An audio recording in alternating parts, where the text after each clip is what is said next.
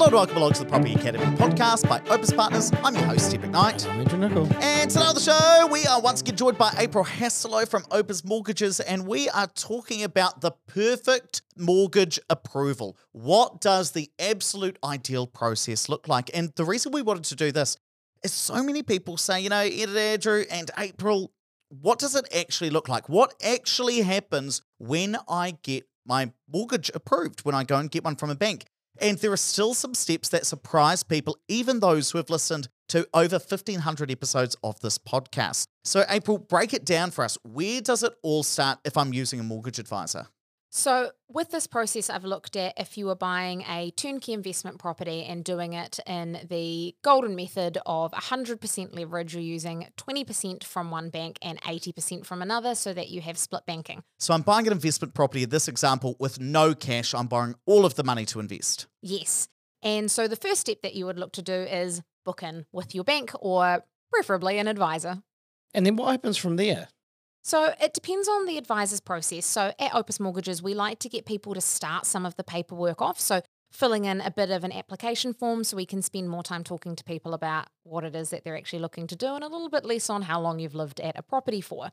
We'll often ask for documents up front from people so we can start assessing income in pieces that can be quite niggly with how a bank would assess it, but other advisors might get the paperwork sent in after the meeting. Now, back when I was a broker, I used to take out a 7-page form by the NZMBA, and I used to fill it out with a customer, and it took for 10 minutes or something like that. What's the process now? Is it developed with technology? Surprised they had pen and paper when you were doing it. I thought you might have been an abacus. So now what we often do is get people to fill in something up front, a link online to fill in, and then we're able to work on getting that sent to the bank, and we run through it with people in the meeting just to run through any information that might be missing, a bit of clarification around things before we also then get the remaining documents that we might require. Okay, and what kind of documents do you normally provide? So things like identification, visas if people are non-New Zealand residents, things around income, so payslips, IRD summaries, especially if there's commission or overtime earned, financials if you're self-employed, bank statements for all of your accounts because the bank wants to see that income is going into it, but also any regular payments and things like that are coming out of them. So we get 3-month statements for that, and also if you've got an existing rental, things around that such as loan balances, what rent you've got coming in, things like that. Okay, so I meet with the advisor, I fill in a whole heap of forms, I give you all of the information, we have a chit-chat about what I'm interested in. What happens next? So the advisor puts together the application, and every bank likes to see things in a different way with different forms, different ways of calculating income, expenses, things like that. So in this instance, we would go to the bank that we're getting the deposit from, which often is somebody's owner-occupied property, and we ask that bank to do a 20% deposit on either an estimate of what the purchase price will be or on whatever the contract is that's signed. And then we go to a completely separate bank for the new build, and we ask them to look at doing 80% lending of this property and take that property on as a security. It's a lot more work to do a split banking like that for an advisor. Do you get paid more for that? Not at all. And yeah, it is more work, especially, both at the beginning and the end of an application, but it is well worth it to protect somebody's usable equity and their choices in the future. The important thing there for investors and listeners of the show to just keep in mind is you're going to be putting in 2 applications, right? An application to one bank, an application in for another bank. And then there's probably going to be some back and forth.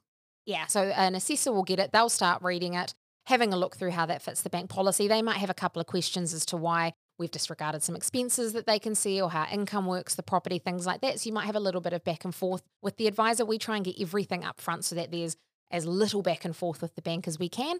But that's just them clarifying. And it's actually a really good thing if the bank's asking questions. It means they're trying to approve it. Better to get a slow yes than a quick no, I always say. Okay, and so at that point, we're probably going to get conditionally approved from the bank. And they'll say, yep, subject to you finding a property we're all happy with, we'll lend you the money.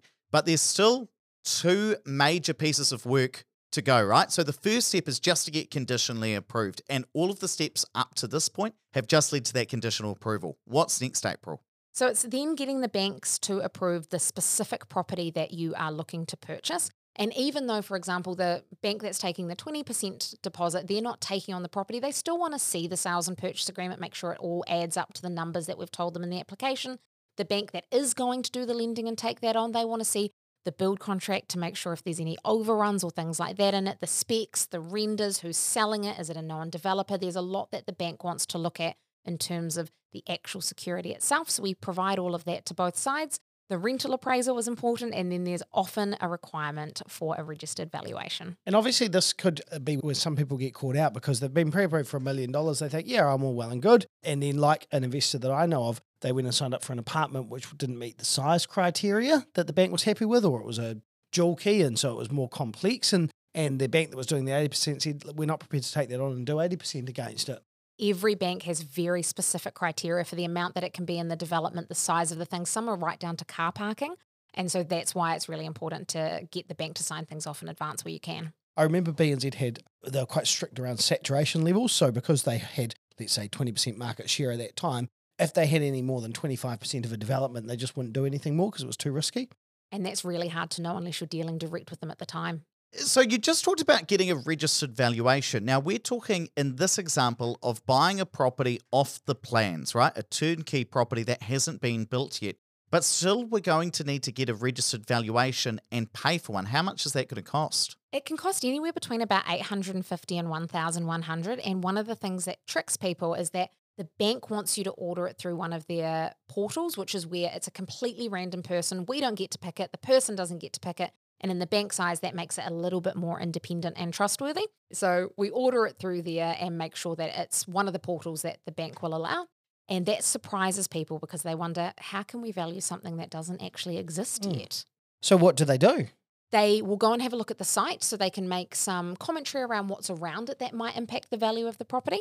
They will have a look at sales of similar properties that have been selling to it if it was built today and what that might potentially sell for. Okay, so then they're saying, okay, based on the fact that this is a really nice area, it's got some nice units down the road that are sold for $1 million. $1 million sounds about right. Yes, and they give a bunch of comparable sales, inferior, superior, and comparable, so that the bank has a bit more understanding because there's no council valuation. There's no other way of really ascertaining what this is worth. Every bank's got different criteria if they need one or not. Okay, and then at that point, the bank's going to approve me for my property and then I just wait till it's built. No, so that's not quite the case. So depending on the bank is how long they will approve a property for. So there are banks that will only approve for 90 days. You might be doing a build for 12 months. So it means you're going to have to keep refreshing that approval to make sure that you are safe and covered. Other banks might want you to do check-ins just to make sure that you are still in the same or better financial position before they settle you. And then we still have to deal with the deposit amount. Okay, this is all getting very complicated, April. What's the next step?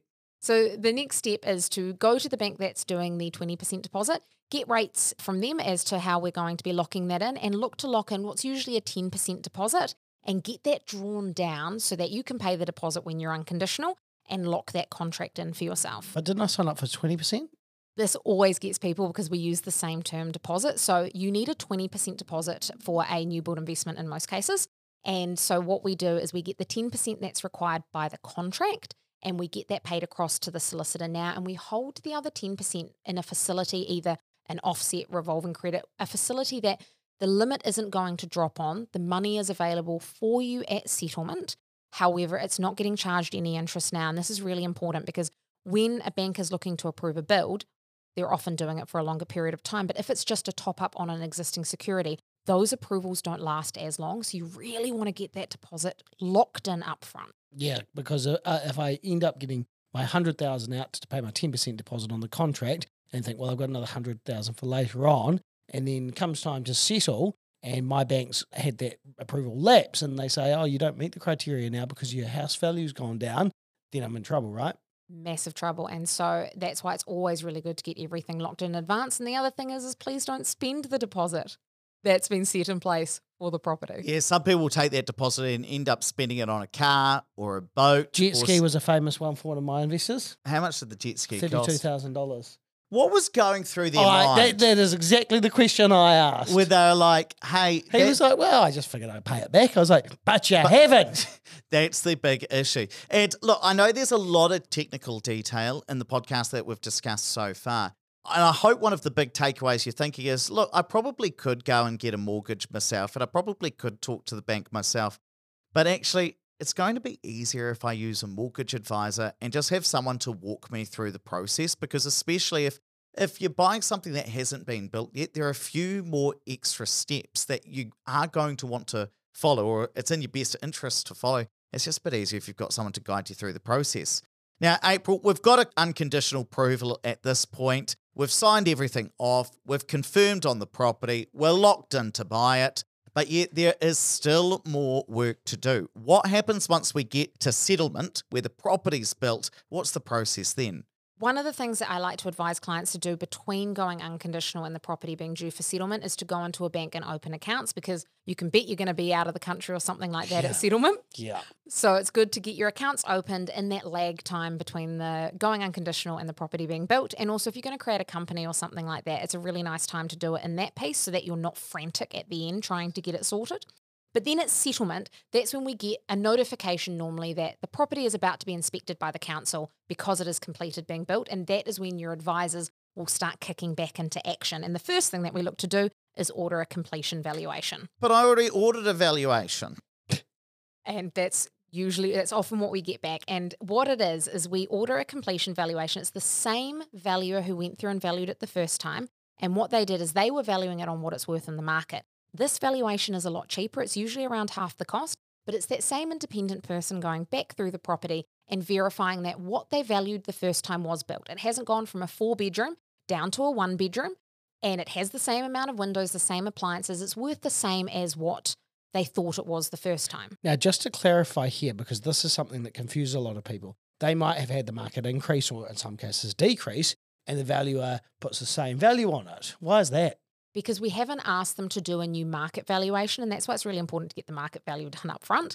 What it is just making sure that what was valued the first time is indeed what was built. And this has come about because there were some naughty people in Auckland that were doing developments that were saying it was something and then only actually building something a lot smaller. You couldn't see that on the code, and the banks got surprised by What it. a great scam. Yeah, I was just thinking that. I was thinking, that's quite a good one. So you say, oh, I'm building this 5-bedroom, massive, standalone house. Come look at the site and value it for me, Mr. Valuer. And then we build a whole heap of 1-bedroom apartments and we've borrowed lots of money against them. But obviously the council reports, the bank can't see that. And I remember, April, we were talking before about how pretty much the reason for all of these steps is that at some point somebody did something a wee bit naughty. And now the banks have learnt their lesson and they're putting even more steps in. So if you ever think, why am I having to do all of these steps and all of these checks? Why is this? It's because someone else ruined the fun for you.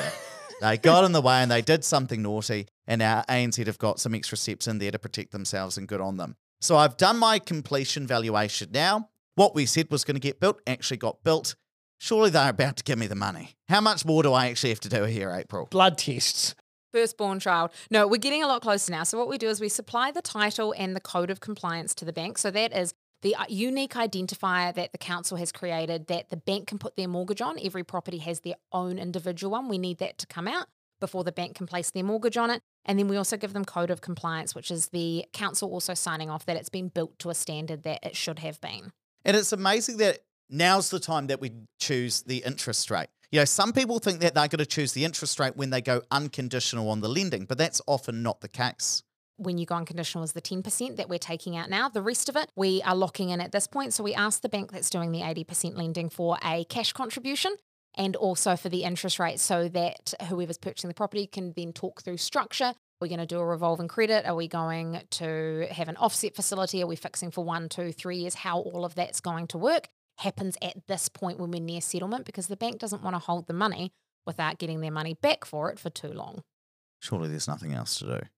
So then you also have to give the bank insurance. Oh, my gosh. Forget it. It's too hard. I don't want the properties. Okay, what else do we have to do? So we've locked in our structure. We've chosen our interest rates. The bank's going to give us $3,000 of cash. What else have we got to do? Well, in good news, you will have already opened bank accounts and created your company. So it's just then that the bank will send your lawyer the loan documents for the 80% lending. You are going to send your lawyer the other 10% that's been sitting in a revolving credit and definitely not spent on a jet ski. I always say, just quickly as a internet safety piece here, please always check the account number with your lawyer by calling them, because we're in prime scam territory. And just in case anyone wonders how that works, some very clever scammers overseas were intercepting invoices and changing the account number on it. So if Sue Foley sends me her account number, it's got the trust account number on it, they were going in and changing the account number, and I got this invoice from Sue Foley, so I go and pay it. Did that actually happen to you? No. That's happened. But it happened to someone. Maggie Smith from Taranaki. Oh, she's my favourite actress, old Maggie Smith. So you've transferred your 10% and then you go and you lock in that 10%. It doesn't have to stay on a revolving credit rate. So you're able to then lock that in. So you're going to have the 2 fixed loans at 10% with your own bank, and then the 80% loan that gets drawn down on settlement date. Your lawyer transfers the money and now you are a landlord. And I think a lot of people listening to this are going to be like, gosh, there are so many steps here. Now, we've chosen quite a unique case, which is buying a turnkey property, a new build property that hasn't been built yet. Now, that's what a lot of listeners of this show end up going and doing. So we wanted to do that. But because it is a little bit more complicated, if you're going and you're buying your first home, it might not have as many steps. But this is good to go through and just understand what you may need to do. Because if you decide to go and buy something that's already built, some of these steps will come out. But at least you know what a more complex situation looks like. And again, there are so many steps, so many things that could go wrong. And where a lot of property investors get tripped up is they say, well, nobody ever told me that I should have done that. I didn't know about that. That is why you use a mortgage advisor, someone who does this all of the time, who can hold your hand, tell you what you need to do so you actually go and set up your investment properties the right way. And I think a mortgage broker that specialises in what you want to do. So if you do want to buy turnkey investment properties, use someone like Opus Mortgages, because they know those extra steps like getting a pre-allocated title number and ordering loan documents in advance to avoid a lot of hassles later on. But there are lots of mortgage advisors out there, so have a Google round, see who you like. Right, let's wrap it up there. But please don't forget to rate, review and subscribe to the podcast. It really helps us get the message out to more people.